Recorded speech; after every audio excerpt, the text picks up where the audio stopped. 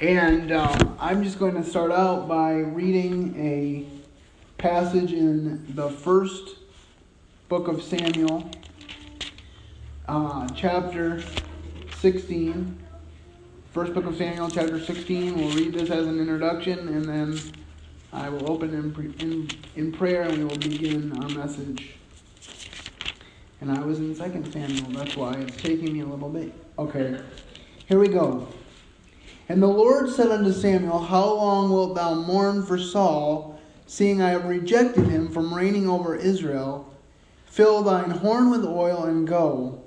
I will send thee to Jesse the Bethlehemite, for I have provided me a king among his sons. And Samuel said, How can I go? If Saul hear it, he will kill me. And the Lord said, Take an heifer with thee, and say, I am come to sacrifice to the Lord. And call Jesse to the sacrifice, and I will show thee what thou shalt do, and I will anoint unto him whom I name unto thee.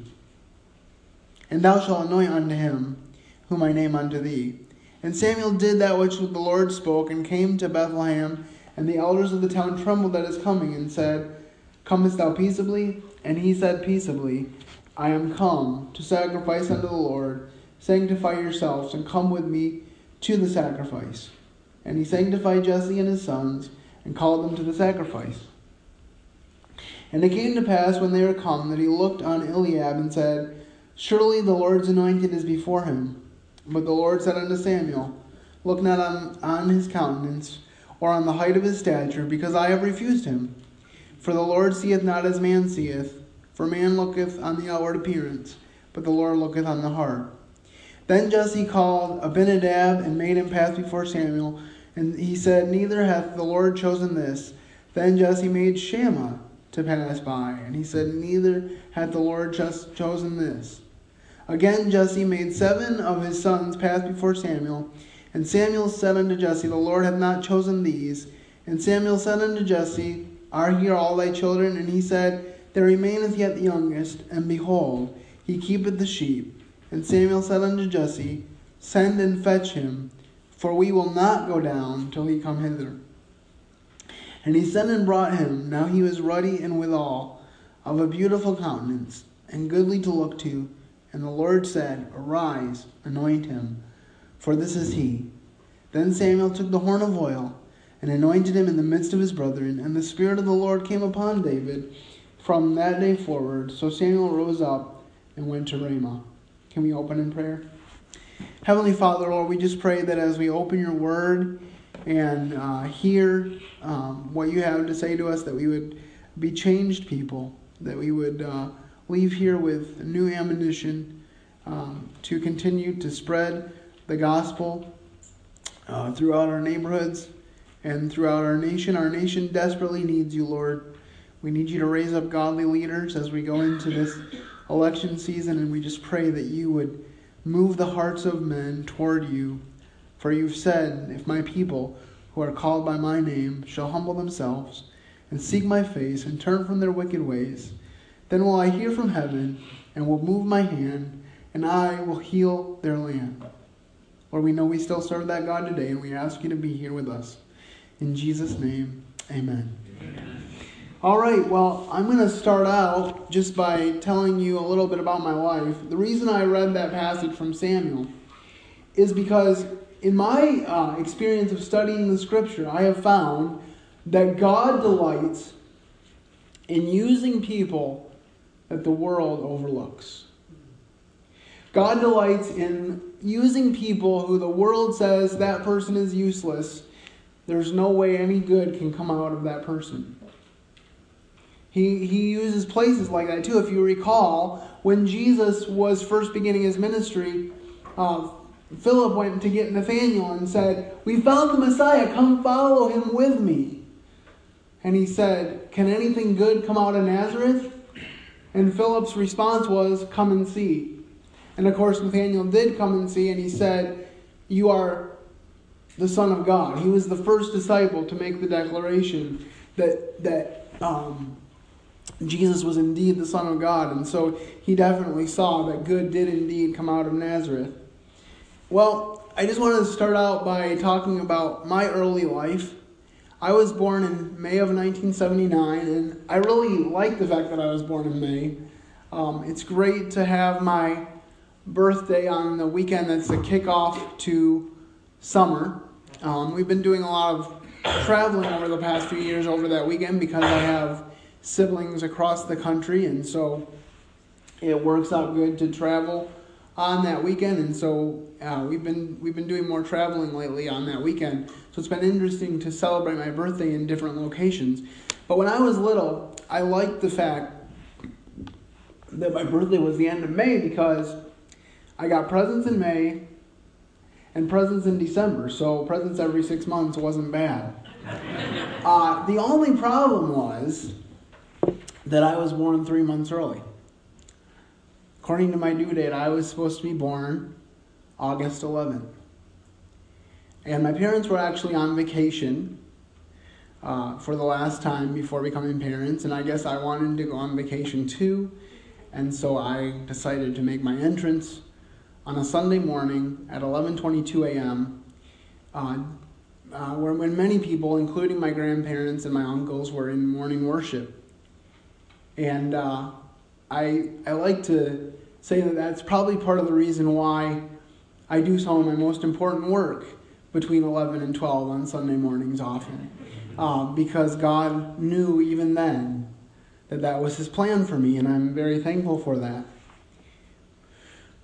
When I was 5 years old, my parents, who had raised me in a Christian home, were faithfully teaching me the principles of the Bible. And my great-grandfather died. And my mom relates the story to me that I had asked her,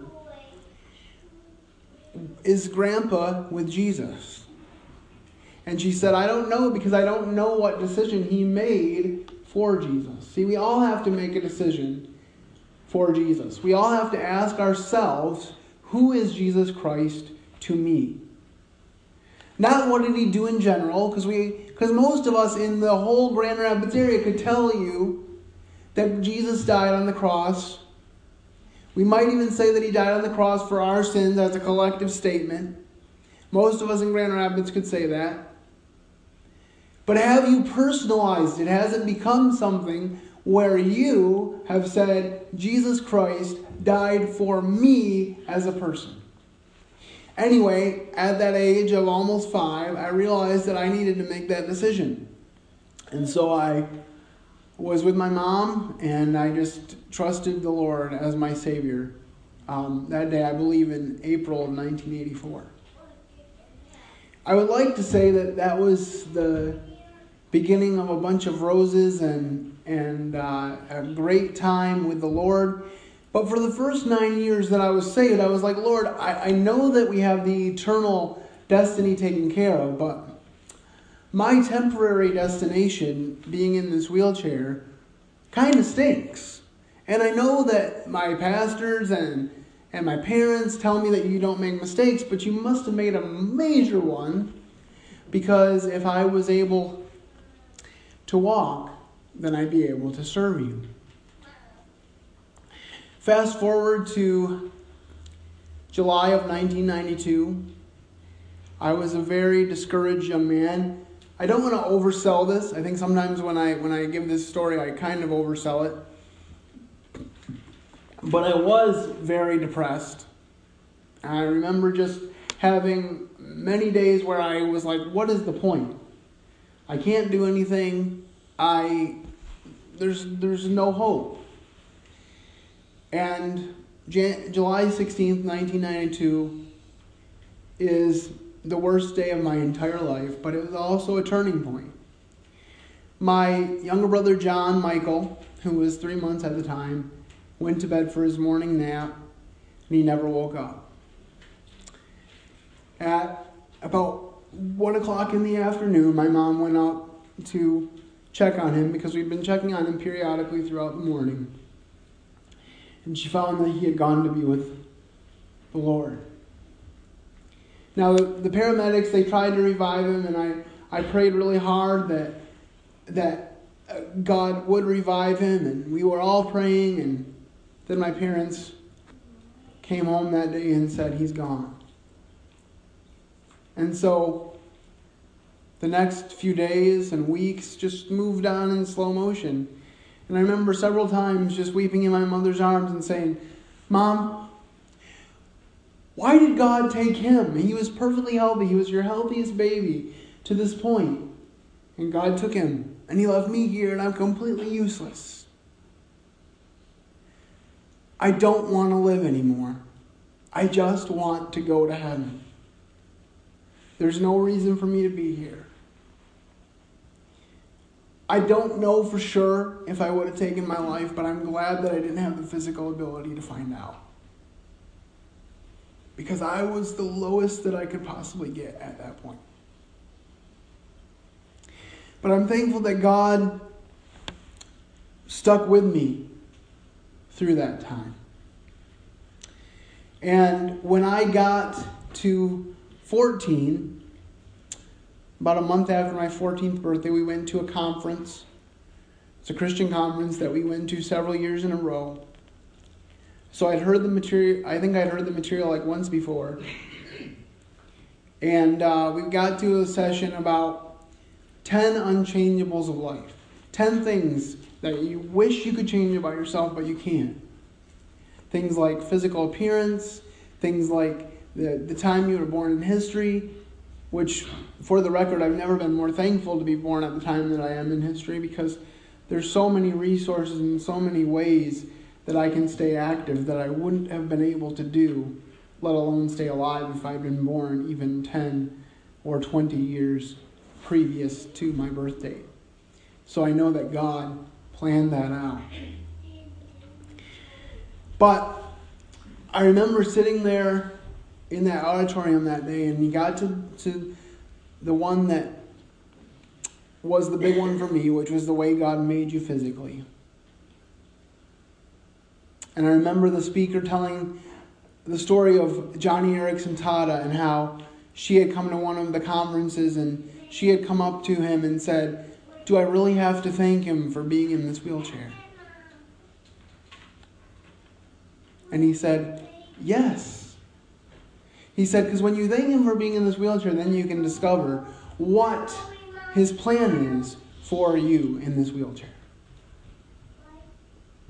And when I heard that, I finally broke through.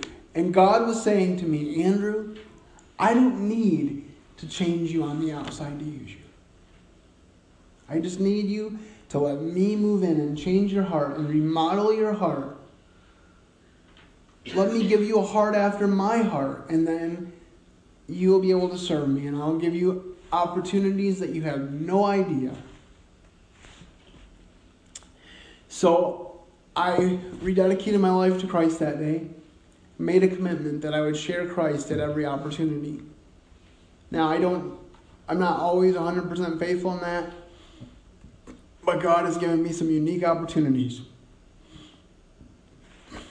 It wasn't long after that I got an opportunity to sing on the Children's Bible Hour program as part of Company Corner. And over the years, I have been able to preach in several states and all throughout West Michigan. And he's given me a podcast ministry called the Speaking for Him podcast, which I post every Friday on my website, so please check that out, along with sermon audio that I have from previous sermons. And so God really did a work in my life. And I'm going to, from my favorite book of the Bible, Philippians, I'm going to share with you four things that God has taught me through the book of Philippians about a way to live my life. And the first thing I want to share with you is in Philippians chapter 1. Philippians chapter 1, verses 20 and 21. Now, this is my life verse. And it's interesting how God showed it to me, because I went to a banquet with my father, I think that same year, as a 14th birthday present. He gave me tickets to a banquet and took me to a banquet to hear a man by the name of Dave Dravecky speak. I don't know if anybody knows who he was, but he was a San Francisco Giants pitcher who got cancer in his arm, I think it was his humerus bone. No, it was deltoid, I think it was. His deltoid. He got cancer in his deltoid, and he got his deltoid removed, and nobody had ever come back to pitch after having their deltoid removed, so nobody thought he could come back. But he knew that God had the power to make it happen if it was to be. So he rehabbed and he made a miraculous comeback. I believe it was August 10th, 1989. The reason that sticks in my mind is because it's my brother's birthday is August 10th. So I believe that's when he made his comeback. A week later, he broke his arm, and they discovered that the cancer had returned. So he ended up losing the arm and retiring from baseball. But this man and his struggle had spoken to me greatly. And as I was in the autograph line afterwards, when he autographed my books and autographed my baseball card, he put a different verse in each one. And one of them was this verse in Philippians 1:20-21, which says, "According to my earnest expectation and my hope, that in nothing I shall be ashamed, but that with all boldness, as always, so now also Christ shall be magnified in my body, whether it be by life or by death. For to me to live is Christ, and to die is gain." And I really want to live a life that shows this verse to be true. I want to live a life so that when I pass away or when Jesus comes back, people can say that that was true of me. And, I think it's just a great epitaph that this was Paul's heart cry, that whether he lived or died, he was going to serve Christ. Later on in the passage, he talks about, "I don't know whether to be here with you or whether to depart, which is far better." But basically what Paul was saying was, I'm in a win-win situation, because whether I live on earth or whether I live in heaven, I still live. He was saying to those who were persecuting him, if you keep me here on earth, I'm going to keep preaching the gospel, so I win. If you kill me because I'm preaching the gospel, I'm going to go to heaven and be with my Lord, so I still win. There's no losing. We talk about win-win situations in our culture. There's no greater win-win situation than that one right there. All right, so that's the passion of my life.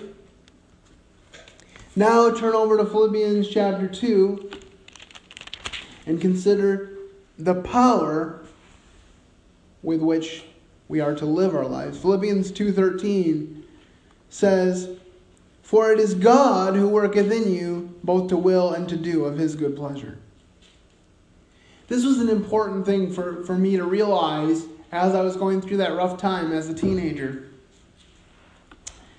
Because I thought, God didn't give me a very powerful body, so therefore he doesn't expect me to do very powerful things. But see, I got it twisted, because the power is his. It's God who works in us to do what he wants to do. And so, if he calls me to do something, there's nothing that can stop me from being able to do it. I've had 3 or 4 times in my life where I thought that I was going to die. One of them, I almost drowned in a pool at the Y. When I was about 9, I was going around the pool because my brothers were in swimming class and they moved over to the hot tub, which was on the far side of the room. So I was going around to be near them, and I got too close to the side and went over in my wheelchair and started to sink because my wheelchair was very heavy and I was strapped in.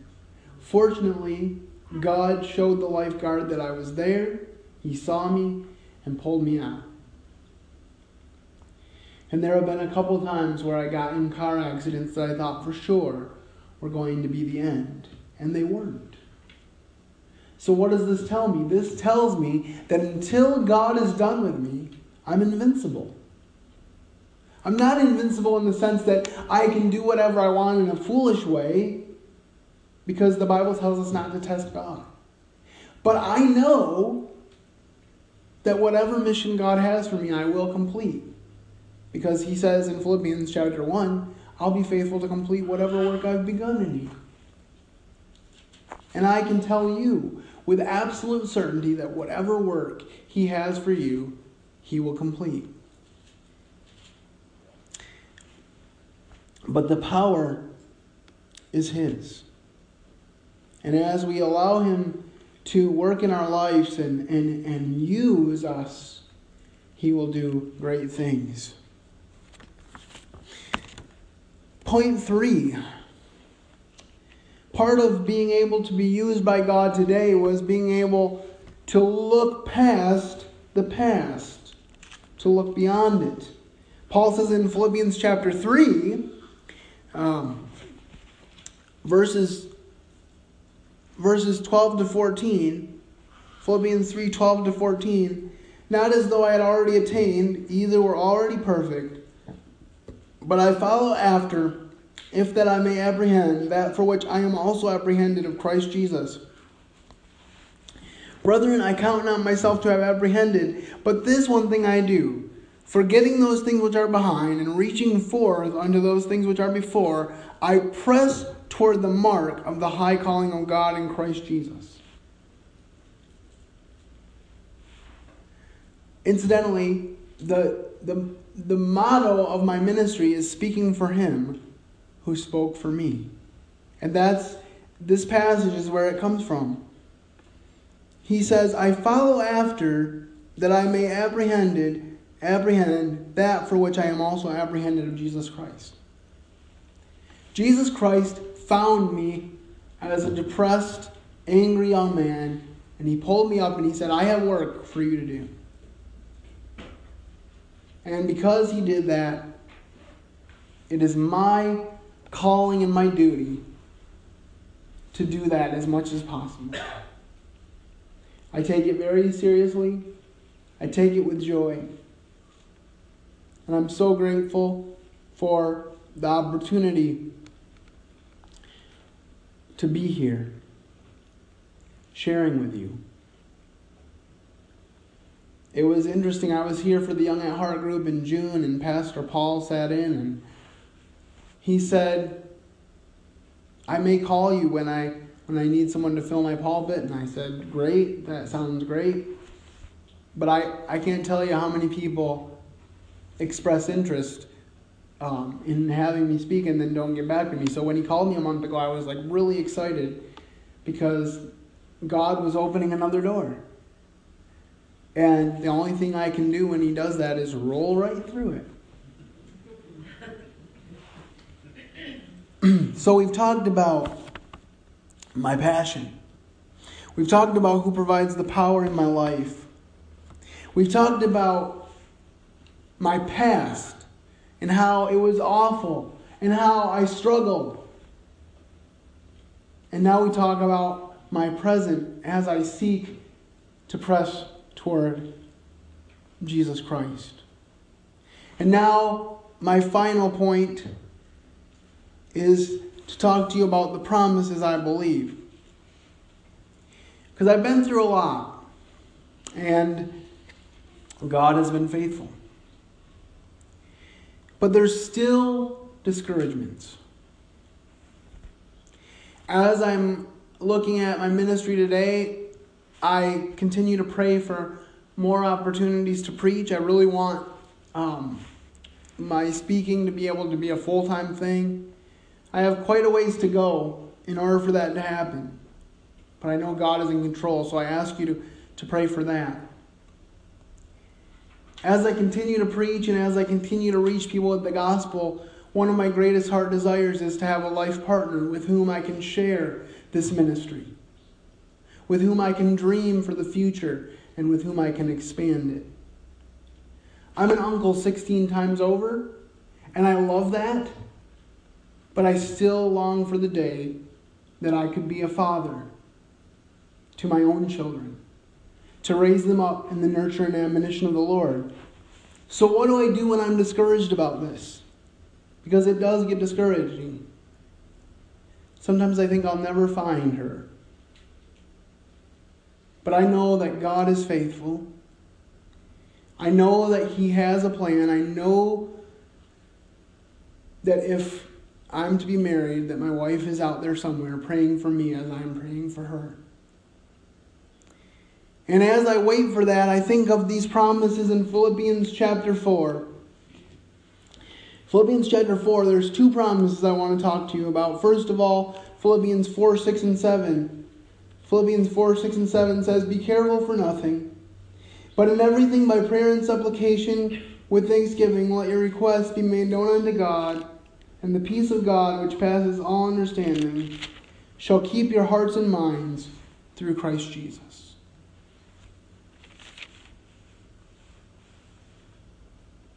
Be careful for nothing. Be anxious for nothing. But in everything, by prayer and supplication, with thanksgiving, let your requests be made known unto God. I had been praying for probably 2 years for a job that would help me supplement my income from preaching. And 2 days before school started, I got a call from Potter's House Christian High School, and they offered me a temporary part-time job working 4 days a week, 28 hours, as a hall monitor and safety officer, walking through the halls and getting the opportunity to impart Jesus' love to the students of Potter's House High School. It's so great to work in a place where it's more than just a paycheck. As a matter of fact, I've been working for them for 5 years as a volunteer. So really, when I get to payday and they hand me that check, it just feels like a bonus. Because it's something I've already loved to do and invested myself in so much that getting paid for it is just the icing on the cake. But you see, God provides. When I was here in June, I told you that I was praying for a van. And that van is sitting out in the parking lot today. Now I've been praying that God would give me the finances to pay it off, and He has. He's been very faithful. I've almost paid, it was a $29,000 van, and I've almost paid $9,000 on it already. Because of the faithfulness of God and the faithfulness of His people. I'm so thankful. And this verse about being anxious for nothing has really spoken to me in the last couple of weeks, because I have been anxious. I have been sad. But I know something to be true, that the peace of God is with me. Whether I'm going through personal turmoil or whether I'm grieving for this nation that I love, I know that God is in control. And I can tell you one thing with absolute certainty. The Bible says, "Blessed is the nation whose God is the Lord." And we need the Lord more than ever before. We can't necessarily change what the polls are going to do in November, but we can change what is going on in our hearts. And as we change what's going on in our hearts, and we do things in the community, like this laundry love that's coming up, I love that. And we reach people for Christ, that's where the difference comes. The apostles didn't go to seminary. They didn't spend years in school. They weren't crafty speakers. As a matter of fact, everybody knew they were unlearned. But what does it say? They knew when they heard them speak that they'd been with Jesus. And it says in another place in Acts that they turned the world upside down for the Lord Jesus Christ. And that is the kind of person that I want to be. I want to be one who turns the world upside down for Jesus Christ. Because you know what? The world needs Him. And no matter how much they reject Him and no matter how much they stop their ears to Him, He still loves them. That's one of the reasons He hasn't come back yet, because there's still more people that need to hear the life-changing gospel of Jesus Christ. They need to hear of the awfulness of sin, but the awesomeness of God and His gift to take away our sins. That's what I'm here to proclaim. And then Finally, two more promises from Philippians in verses 13 and 19 of chapter 4. Verses 13 and 19 of chapter 4. I can do all things through Christ who strengtheneth me. But my God shall apply all your needs according to his riches and glory by Christ Jesus. Whatever God has called you to do, you can do by his power. Remember, we were talking in the open about David. And Samuel comes to anoint the next king. I always wondered why God didn't just tell Samuel, David, Jesse's son, is going to be the next king. Go anoint him. Instead, he gives Samuel the opportunity to make a very important observation. Because Samuel looks at these first 2 or 3 strapping brothers on down to the 7th, and none of them fit God's criteria. Remember what he said to Saul when he ripped the kingdom from Saul? He said, I have chosen someone better than you, who is a man after my own heart. And that was David. He wasn't even called to this important thing because there was no way that he would ever be king. No way. And yet, God took him and made him king. And it's interesting, he anoints him king, and then for the next several years, he's running for his life. So when God gives you a calling, he doesn't always answer right away. He told Abraham, you're going to be the father of many nations, and Abraham's waiting 5 years, 10 years, 15 years, and he says, can't Eliezer stand before you as my heir? He's the closest thing to a son that I have. Can he be the one? And then Sarah says, maybe I'm supposed to have children by my maid Hagar. Go into her and have a child with her, and she'll bear the child on my knees, and that will be your heir. So he does it. And after all that, then God still says to Abraham, your heir will come from your loins. And then Isaac was born when Abraham was almost 100 and Sarah was in her 90s. He had told Abraham like 25 years ago this is going to happen, and Abraham was starting to doubt. Whenever I doubt the long-term goals that I have and the things that I believe God has shown me about the future, I remember that. Because I don't want to be like Abraham and step out ahead of God. I just want to be faithful to what he has shown me. Because he is faithful to me, and he will be faithful to you.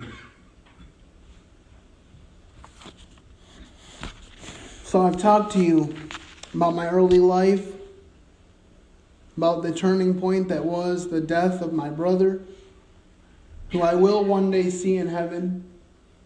David, when his son passed away, his servants were afraid to tell him because he had been fasting and crying, and they said, if we tell him that his son is dead, he's just going to die himself. But David got up and he washed his face, and he went to eat some food, and he went to comfort his wife Bathsheba. Why? They said, well, why? Your son is dead. Why are you doing this? And he said, my son will never come again to me, but I will go to him. My brother will never come again to me here on this earth, but I will go to him someday. And I'm looking so forward to that. As I close, I want to share with you a favorite hymn of mine. It's kind of funny for me to say that because I I could write a whole hymnal of my favorite hymns, but it's still true. There was a great hymn writer by the name of Fanny Crosby. And when she was 2, her doctor gave her some kind of treatment for an illness. I don't remember if it was scarlet fever or what it was, but whatever the treatment was, it caused her to go blind. And she could have had any reason to despair. She wrote a poem when she was 8 years old that says, "Oh, what a happy soul am I, although I cannot see. I am resolved that in this world contented I will be. How many blessings I enjoy that other people don't. To weep and sigh because I'm blind, I cannot, and I won't." I have to admit that I have wept and sighed over my disability at times and things related to it, but ultimately I know that I can live in the confidence that when my life's work is ended and I cross the swelling tide, and the great and glorious morning I shall see, I shall know my Redeemer when I reach the other side, and His smile will be the first to welcome me. I shall know Him, and redeemed by His side I shall stand. I shall know Him by the prints of the nails in His hand. Oh, the dear ones in glory, how they beckoned me to come. At our parting at the river I recall. To the sweet vales of Eden they will sing my welcome home, but I long to meet my Savior first of all. I shall know Him, and redeemed by His side I shall stand. I shall know Him by the prints of the nails in His hands. Amen. My question to you is, will you know Him? He wants nothing more than for you to know Him. He wants to be able to say that your name is written in the book of life. There's no eraser powerful enough to erase your name once it's written there, but it has to be written there.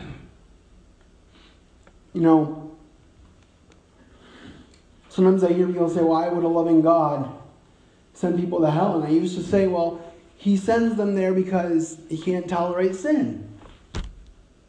But I really realized over the last few years that He doesn't send anyone there. They go there of their own choice when they reject Him.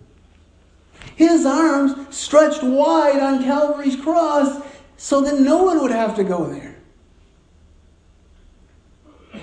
They told Him that day to come down from the cross if you're God. No, because He was God, He couldn't come down from the cross. And the devil thought he won that day when Jesus said, "It is finished." God's plan of redemption was finished, but Jesus was not finished, because on the third day He rose again, victorious from the grave. Back to Fanny Crosby, someone once told her, I think it was her pastor even, said, "It's a shame with all the other talents God gave you, Fanny, that He never restored your sight." She said, "I'm glad, because the very first face I'll see is the face of my Savior." And that's why she wrote that hymn that I just sang. I have constant pain to varying degrees, one or another. And I am the least flexible person physically that you will ever meet.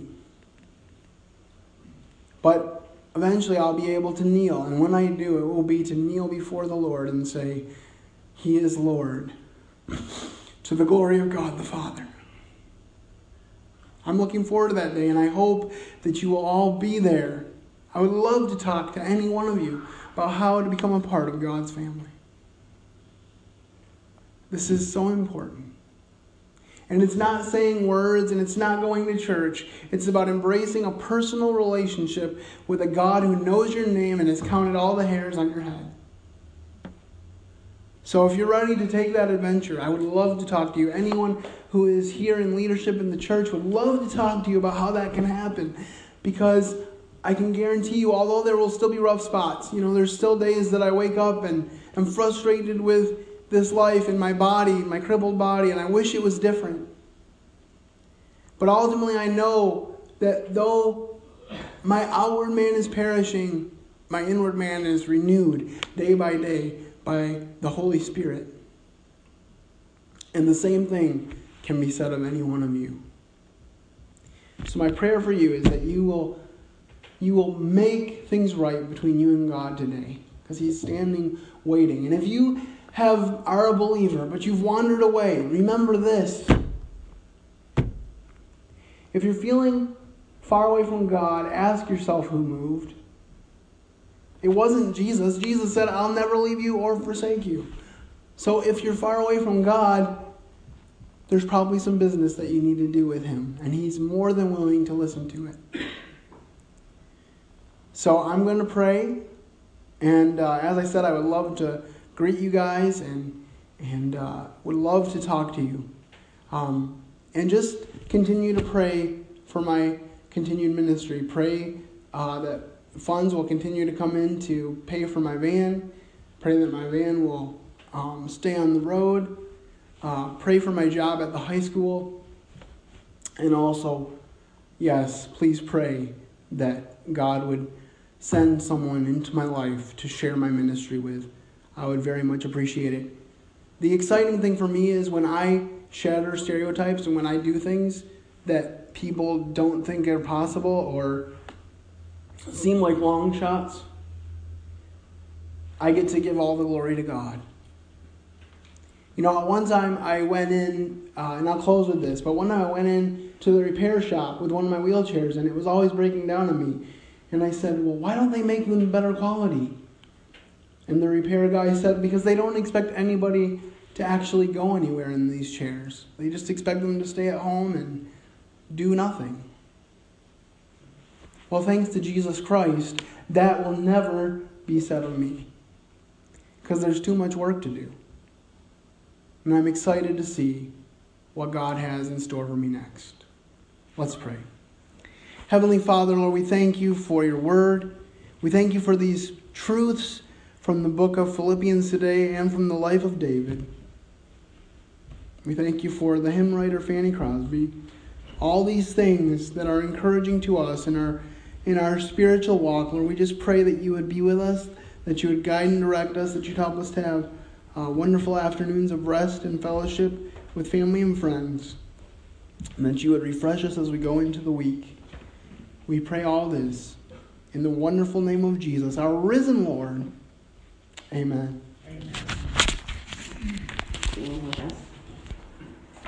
Amen.